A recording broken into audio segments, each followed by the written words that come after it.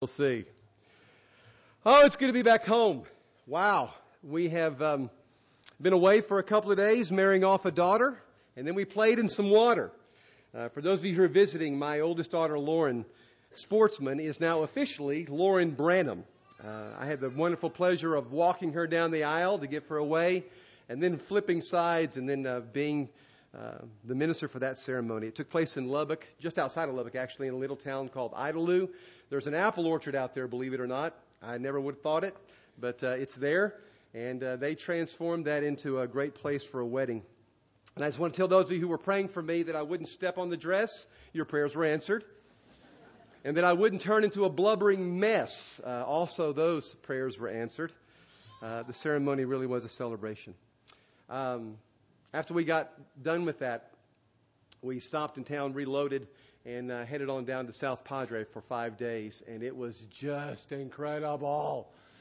The girls played in the water on the beach. I played in the water on the golf course. And we all had fun. And we are glad to be back home. Some very gracious people loaned us their guest house for those days, and we just had an absolute blast. I understand you were in good hands last week as Greg brought the message, and I am so grateful to have him with us. And I am honored to get to stand in the place where he has stood for 16 plus years. Last announcement. As some of you have read in the bulletin, but some of you didn't have a bulletin for today, we have a new addition to our staff, Miss Cindy Zastro, and I'm going to ask Cindy to stand. Come on, young lady, please.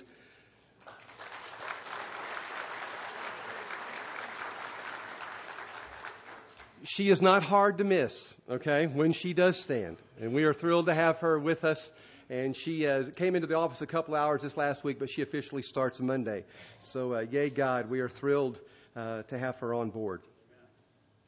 I want to start this morning's message by asking a question. I'm really not looking for a verbal answer, so don't give me one, but here's the question. Do you whistle? Now, here's how I'd like for you to respond about that. If you do whistle, on the count of 3, I'd like for you to do that. Just give me one long single note burst like this. Are you with me? All right.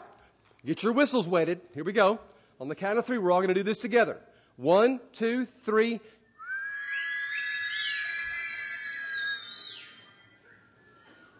Well, that was pretty good if you were in ICU. There's a couple of hundred of us here, folks. Come on now. One single note whistle on the count of 3. 1, 2, 3. Okay, I'm going to come back to that one that's over here in just a few moments. What you just did was sharak. You didn't know that, but in Hebrew, the word for whistle is sharak. I want you to say that with me. Sharak. One more time. Sharak. It is a word that appears 19 times in our Bible, and most often is translated as a term of derision, a term of scorn. Most often it's actually translated hiss. That is what happens when the Aggies in this room hear me talk about the great University of Texas. Did you know that that was biblical? I hate that it is, but it is. In Lamentations chapter 2 and verse 15, God is lamenting what once was a city that He helped to create. All who pass by clasp their hands at you, and they hiss and shake their heads at the daughter of Jerusalem. Is this the city that's called the perfection, the beauty of the world, the joy of the whole earth? He says of Babylon later in Jeremiah chapter 15 verse 13, because of the wrath of the Lord, she shall not be inhabited, but she shall be wholly desolate. Everyone who goes by Babylon shall be horrified and hiss at all of her plagues. The hissing that actually takes place in Scripture isn't like the Aggie hiss, not the that we usually associate with a cat. It's more like the one that we associate when you go by an accident and you see a horrific head-on and you go, or when your son walks in and instead of catching a fly ball with his glove, he catches it with his left eye and a shiner has swollen up and you go, that's a big one.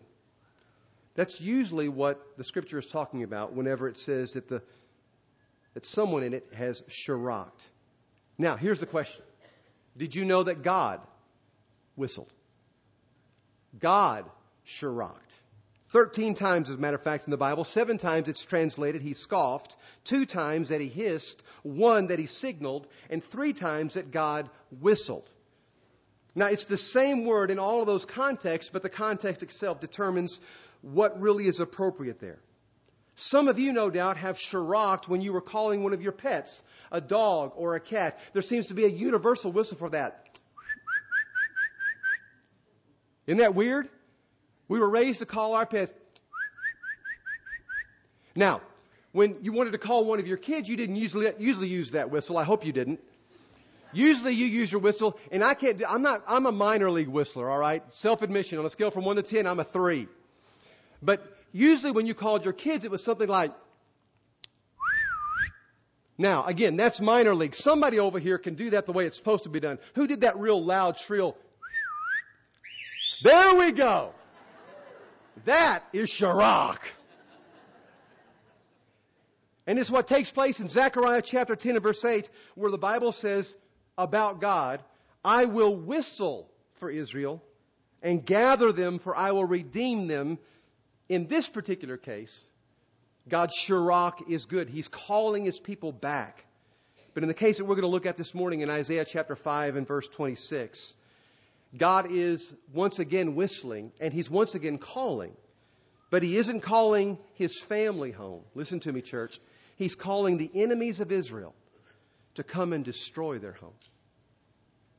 Sobering words, but let's read them in verse 26. Isaiah 5:26.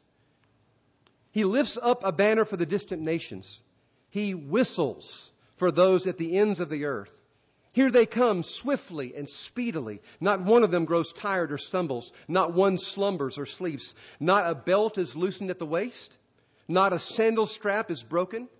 Their arrows are sharp. Their bows are strung. Their horses' hooves seem like flint.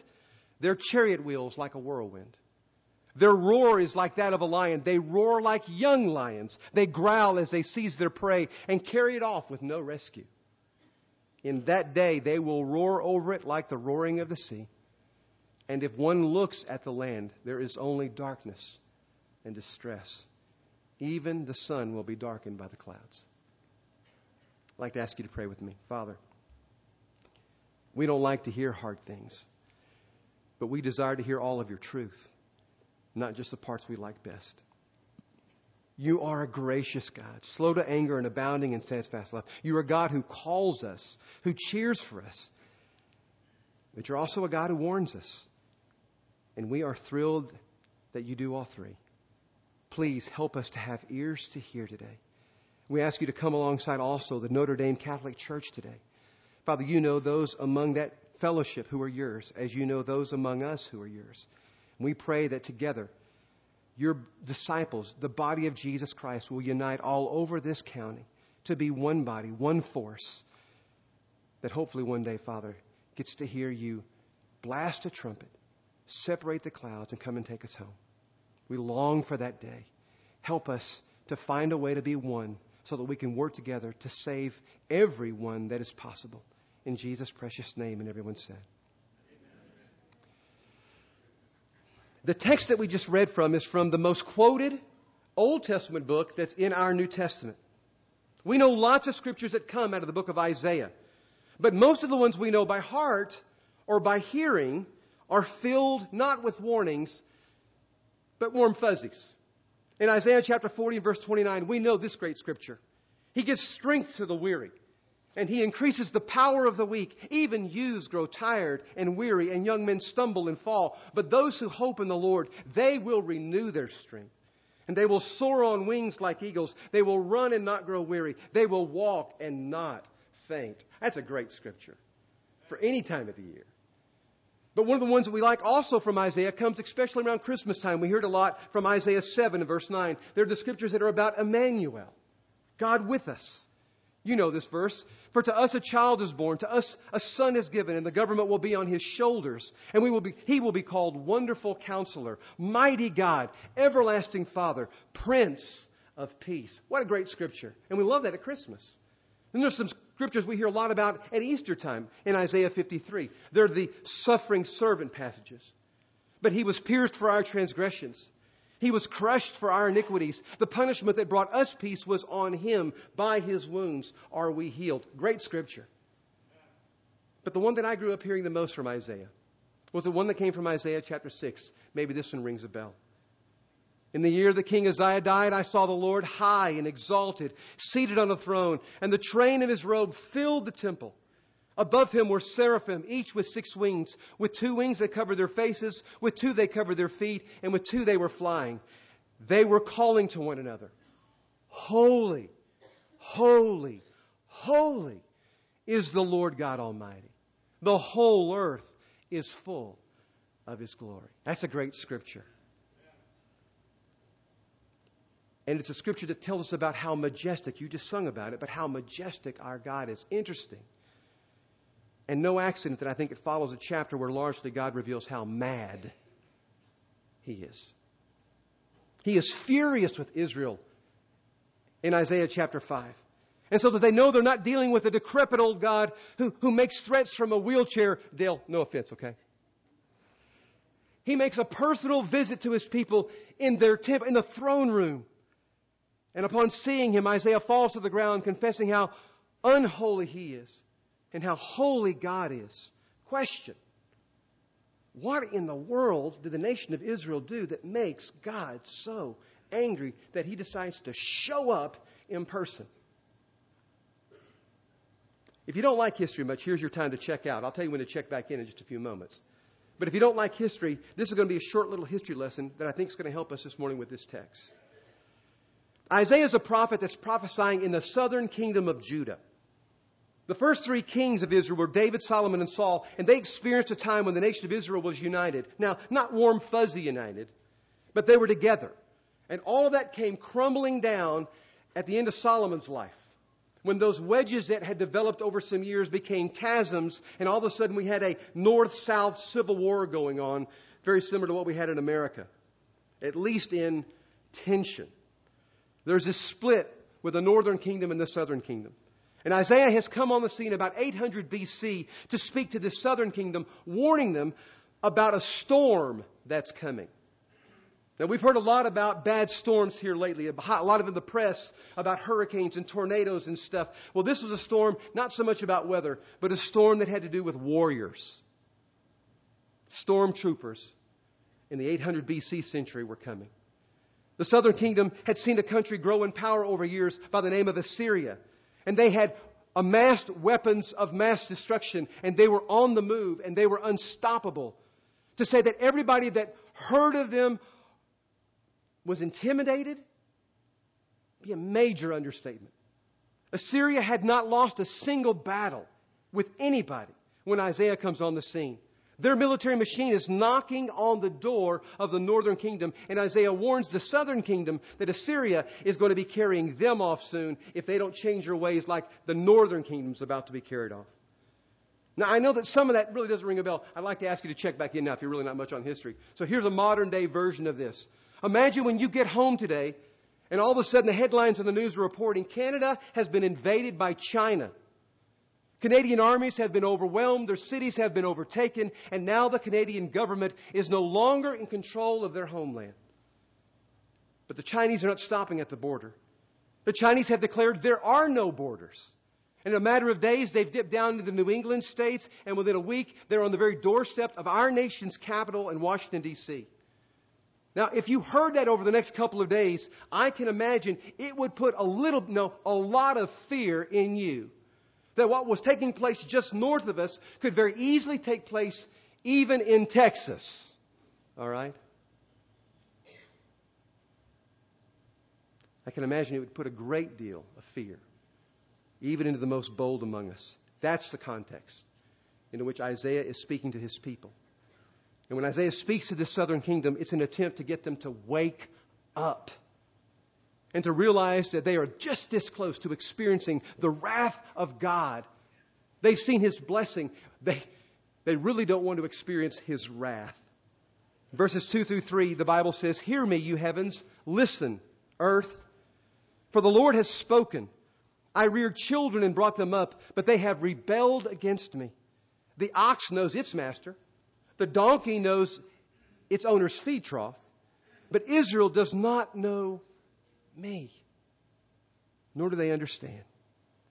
What's God's big beef with this nation of His people? It's just this. They've forgotten Him. They know about Him. They know of Him. They may acknowledge Him, but they don't know Him. And that not just breaks His heart, it's breaking them. And it always does. That's why in John chapter 17 and verse 3, words that were spoken by Jesus would also be spoken through this prophet Isaiah. This is eternal life, that they know You, the only true God, and Jesus Christ whom You've sent. That's the only life that's worth living. Many in 800 BC think the same thing that we think. Well, if that's true, what we need to do then is go to church more. Nah, you wouldn't want to probably say amen to this one. Because in verse 12, here's what he says. When you come to appear before me, who has asked this of you, this trampling of my courts?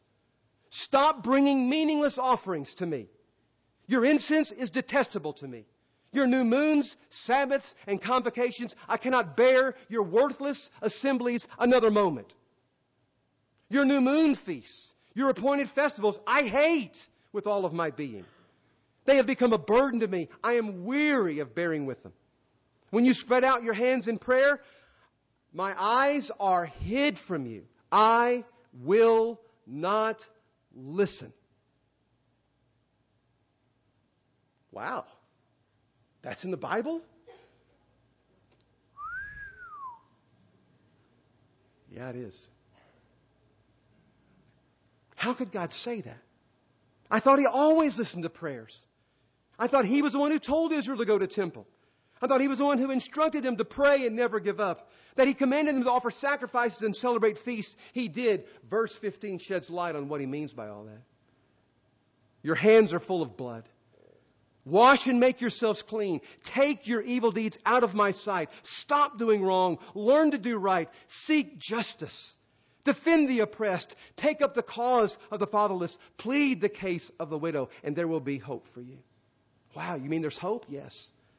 Well, there's always hope in our God, who is more rich in mercy than He is in justice. We talked about that last time we were together. And He is so much more rich in mercy than He is even in justice.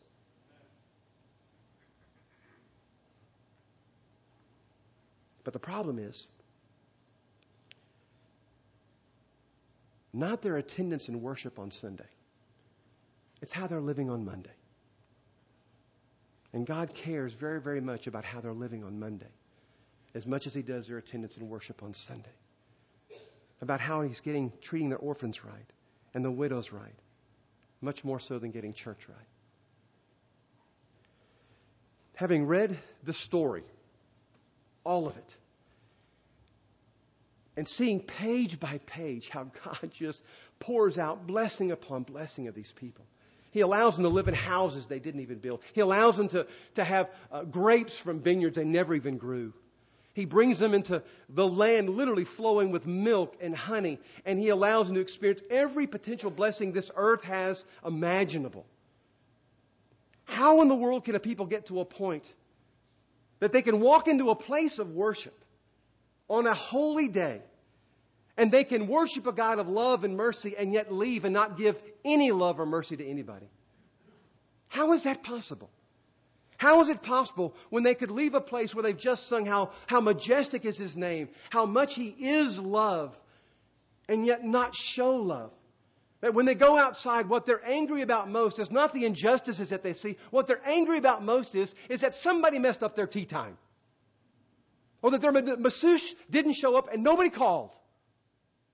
Or that someone's parking in the old people parking lot. Can't some of those young people walk? Or they just get angry and they're ready to be angry all the time. That's the nation of Israel. Blessed beyond imagination, and yet what they seem to be is so ungrateful and so uncaring. Chapter 5 doesn't leave us in the dark about what exactly led them to that type of a heart. He says 3 things will do it every single time. And they're all here in Isaiah chapter 5. And they all start with this word, woe. There's actually 6 of them, but they can be condensed into 3 specific points. Yay, God, for preachers. 3 specific points I want you to take home. And they start with the word woe. And I just want to apologize right up front. I know that sounds like a religious word. But it is such a powerful word. We really don't have another one like it in the American language that says, brother, you're going to be in a world of hurt if you don't want me to come over there. You are so busted. We don't have a single word in our language that confers the power of the word woe except for one. Maybe this. Dude! Dude! When said, now dude can be used for a lot of different ways. In a lot of different ways for a lot of different things. But when said that way, dude! That's pretty close to woe. Brother, you are in a world of hurt if you don't stop. You don't want me to come over there. You are so busted if, is what God's trying to say when you hear the word woe. And He says it 3 specific ways in Isaiah chapter 5. Here's the first one. Woe to you, verse 8, who add house to house and join field to field till no space is left. And you live alone in the land. The Lord God Almighty has declared in my hearing, surely the great houses will become desolate. The fine mansions left without occupants. A 10-acre vineyard will produce only a bath of wine. A homer of seed will yield only an ephah of grain. Interesting, the first warning that God gives when He whistles to this nation is be careful of greed. Woe, He says. Stop. Warning. Don't go here. Don't go down this path, because if you do, it will lead to you not knowing me. Greed's not hard to define. A selfish and excessive desire for more of something than what we need. A selfish and excessive desire for more than something that we need. Not hard to define. Incredibly hard to detect. But let me give you a couple of characteristics to help you. 3 of them. Number 1, it's insatiable. It is a never-ending addition to what I already have. A house to a house, a field to a field, outfit to outfit, car to car, ring to ring, TV to TV, dollar to dollar. There is no logic in it. It just has to have more of it. It's insatiable. Characteristic number 2, it's blinding. In Matthew chapter 6, interesting, Jesus speaks to greed specifically. Do not store up for yourselves treasures on the earth where moths and vermin destroy, where thieves break in and steal, but store up for yourselves treasures in heaven, where moths and vermin do not destroy, and where thieves do not break in and steal. For where your treasure is, there your heart will be also. Stay with me. The eye is the lamp of the body. If your eyes are healthy, your whole body will be full of light. But if your eyes are unhealthy, your whole body will be full of darkness. If then the light within you is darkness, how great is that darkness? One more version in this section. No one can serve 2 masters. Either you will hate the one and love the other, or you'll be devoted to the one and despise the other. You cannot serve both God and money. Interesting. The entire section there is talking about greed. It's talking about more. It's talking about money. And interesting, Jesus connects our eyes with that money, and He says, if we love money, it masters us. And our eyes will grow dim, and we will not be able to see how great the darkness is. I've witnessed this. In my years of ministry, I got to be honest, all types of struggles have walked into my office.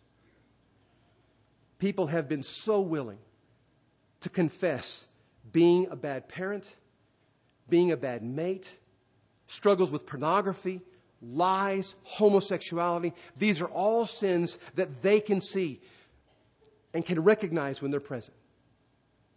But greed's different. I have never had a person walk in my office one day and say, Jimmy, can we talk? I am struggling with greed. Not one. Not one. Jimmy, I'm really struggling with just wanting more. The truth is, everybody thinks the next guy is greedy. At least the next guy up. Greed blinds us. It's insatiable. And number 3, greed erodes our trust in God. We have His Word on it. Nobody can serve two masters. Either you will hate the one and love the other, or you will be devoted to one and despise the other. You cannot serve both God and mammon. The next time that you feel like your eyes are dry and your heart is cold, as we sang a few moments ago, check where your passion is. It could be you're pursuing more than you are His majesty. Check that next time. When our world revolves around what the investment account says we have, more than what the Bible says that we have, we're in trouble. When our hope for the future and our identity in the present is in money, I'm in trouble. Folks, every one of us needs to hear this warning, because I know what Graham said is true. We are, not among, no, we are the richest people in the world. If your combined income with a family of 4 is $100,000, you're in the top 4% of all wage earners in the world. If you make $30,000 combined income with a family of 4, you're in the top 18% of all wage earners in the world. Now, if you're somewhere in the middle there, around that $50,000 range combined income, you're in the top 12% of wage earners in all the world. I am speaking literally to the wealthiest people in the world. And most don't have a clue that they have everything that they need. Preacher included. We want more.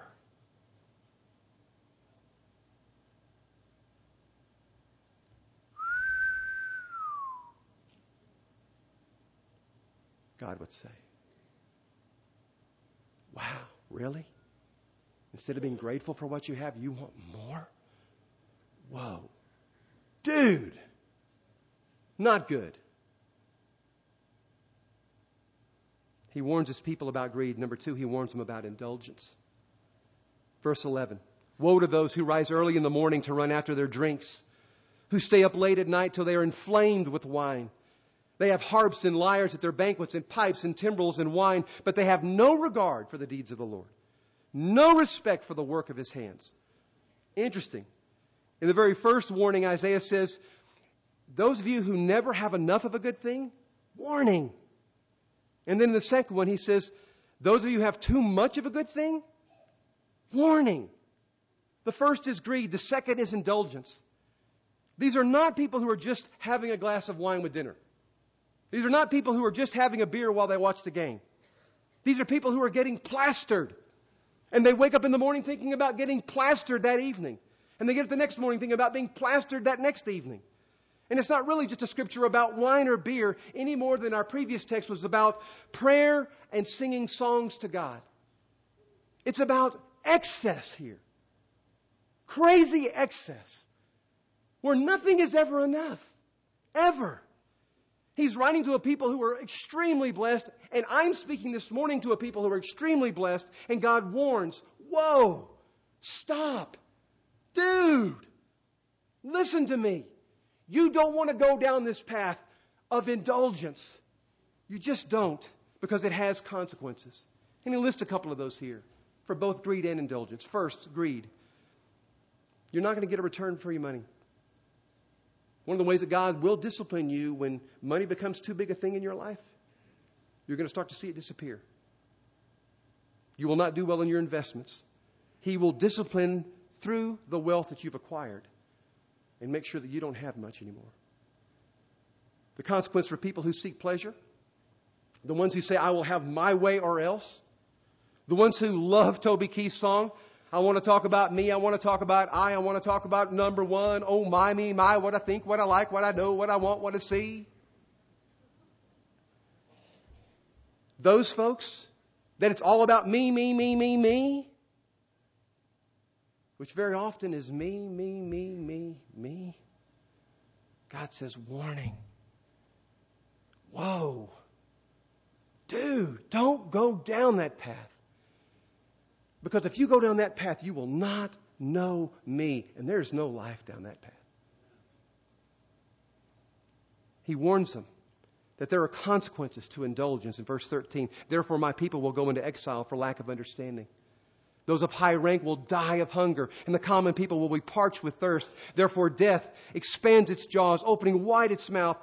Into it will descend their nobles and their masses with all of the brawlers and the revelers. And so people will be brought low and everyone humbled. The eyes of the arrogant, listen to me, humbled, he says.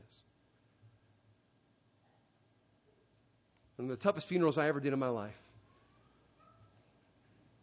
was Greg Nunley's. Good friend of mine. Spent a lot of hours with him in the woods. And his aunt died, and all of a sudden he was loaded. Had money coming out his ears. Bought him a new car, got him a new house, bought him a new Harley. He was the life of the party. Nobody bought drinks when Greg was at the bar.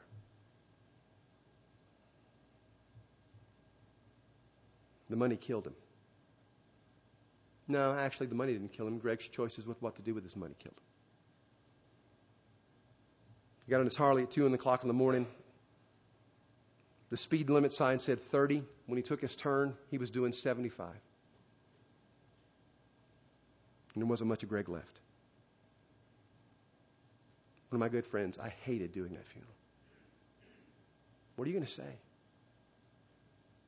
He went down the path of excess, of indulgence, and he died.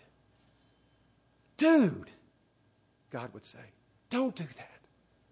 Whoa, you don't want to go there. Third warning, pride. Pride. Pride simply defined as this: I know better than God does. I know better than God does. I know what God said. Don't go here, but I'm going. You ought to help yourself to some of this. No, I don't want any. I know better. Had a brother say to me this last week, we're living together and I know God's not thrilled with that, but I needed to try this one on before I bought it. Ha ha ha. I didn't laugh. He thinks it's logical. I said, no, that's just lust covered in pride. That's all. Another brother says that the practice of homosexuality isn't sin, it's genetic. Well, I know the God who invented genetics. And he says it's lust covered in pride. That says, no, I know better what I need. And that's all I need to know. Got another brother who refuses to forgive another brother. He doesn't deserve it. Jimmy, I can't. No, you won't. And God says this: if you will not forgive your brother, you will not be forgiven. Anytime God says you need to, church, and we say, no, I don't, that's pride. Anytime.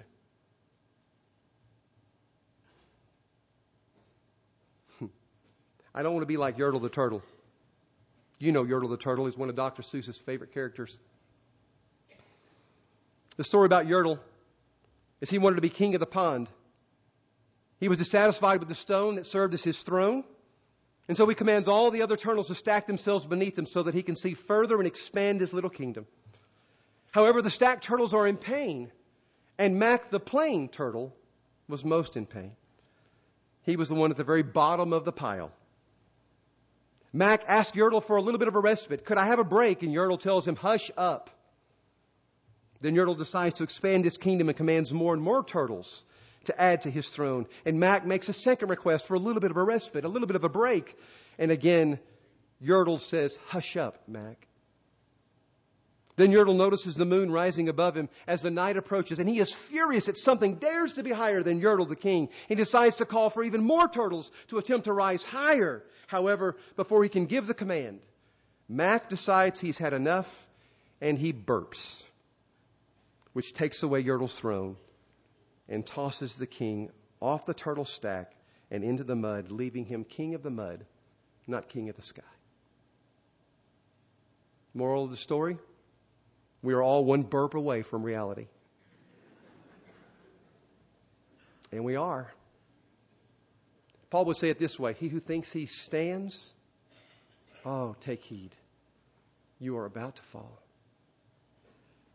That's pride speaking. Actually, we're not one burp away from reality. We're one trumpet blast away from reality.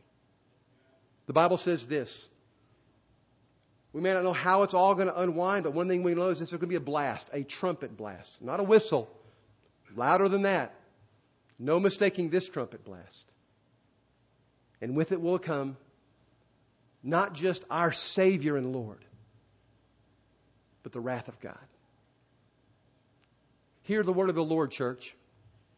You, therefore, have no excuse, you who pass judgment on someone else. For at whatever point you judge others, you are condemning yourself, because you pass judgment and do the same things. Now we know that God's judgment against those who do such things is based on truth. So when you, a mere man, pass judgment on them and yet do the same things, do you think you'll escape God's judgment? Or do you show contempt for the riches of His kindness, tolerance, and patience, not realizing that God's kindness leads you towards repentance, or is meant to? But because of your stubbornness and your unrepentant heart, you are storing up wrath for yourself for the day of God's wrath. When His righteous judgment will be revealed, God will give to every person according to what he has done. To those who by persistence in doing good seek glory and honor and immortality, He will give eternal life. But for those who are self-seeking and who reject the truth and follow evil, there will be wrath and anger.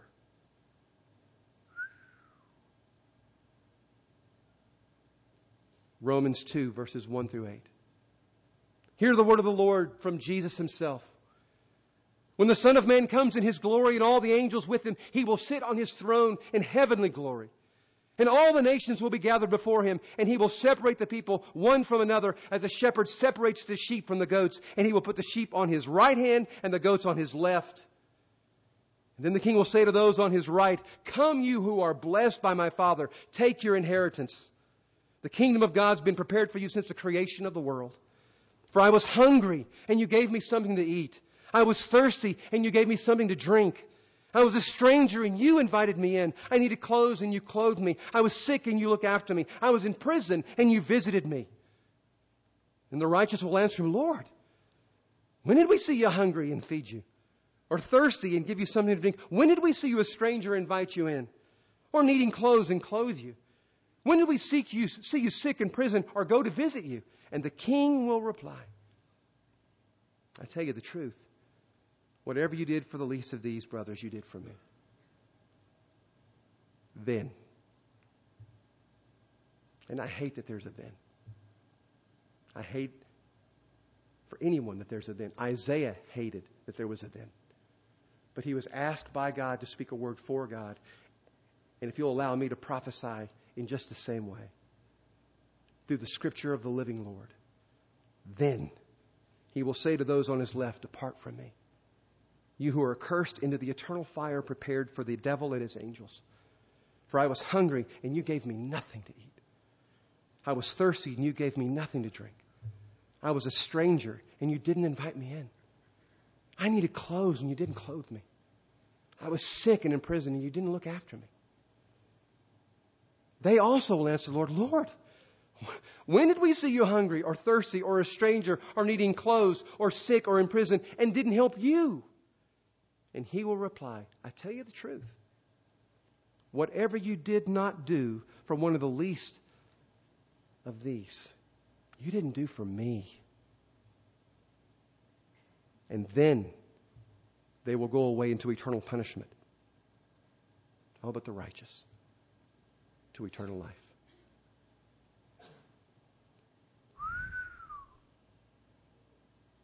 Wow.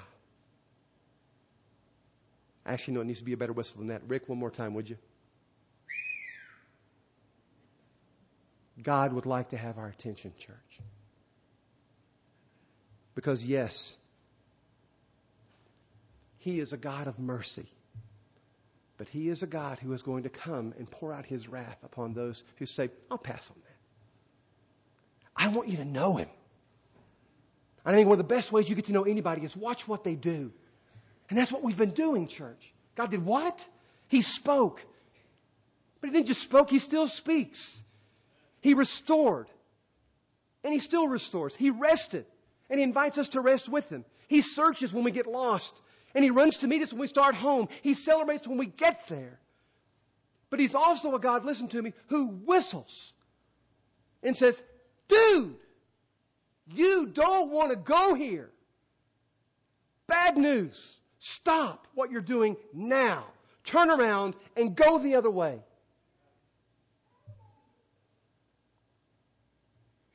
He's a God of grace and mercy, but there's going to come a time when those who are arrogant enough to think they don't need it or Him will get their wish. And He has spoken clearly that His Son dying on a cross for the sins of this world was more than just some nicety. It was necessity. There is no other name by which we can be saved except the name of Jesus Christ. Amen? Now, that implies you knowing Him, not just being able to say that name. Satan can say Jesus in any prayer with anybody. But he cannot follow Jesus. He cannot be passionate about Jesus. And that's what God is calling us to be. I want you to love me with all of your heart, with all your soul, with all your mind and all your strength. I will settle for nothing less because I've given nothing less. There's still hope. There was for the nation of Israel then, and there's hope for you here today. If you came in here and today what you needed, the last thing you needed was just some gentle service about God and some nice things that will help you be better in life. What you needed was, dude, God's saying it. And He's warning you. Stop. Do a 180. Come to me. Come to me, and I will give you rest. But if you won't come, I won't make you. And when that trumpet blasts, and if you're still there, it will not be a blast. I promise you. We're going to sing a song here. I do not want you to sing a lie, please. We place you on the highest place. We place you on the highest place. Question, is He? If He's not, we're going to have elders at the back. I'm going to be down here at the front. Today is a day to stop, do a 180 and say, I am putting you back on the highest place. We are one trumpet blast away from reality. Please put Him there. He deserves it. And your life will be better for it. Let's pray. Father, I just thank You. Thank You for this day. Thank You for this great church. These are hard words to hear. They're hard words for You to want me to speak. But I thank You, Father, that You're a God that not just calls us or cheers us, but You warn us. Help us stay away from the things that will destroy us and ultimately mean our eternal destruction. Father, if anybody here today needs to wash themselves in the blood of Jesus Christ, please help them to come so that we can see them walk into a brand new life and leave their sins right here today. If someone here today is denying justice and needs to offer it, please help them to do so. If someone here today is needing to extend some of their wealth to people who don't have much, to experience the joy You give in giving us, please, God, help them to do that. However we can love You back, we want to do that. We truly want to place You on the highest place. Hear our hearts as we pray and now as we sing. In Jesus' name, amen. If we can minister to you, please come. Let's stand. Let's sing, church.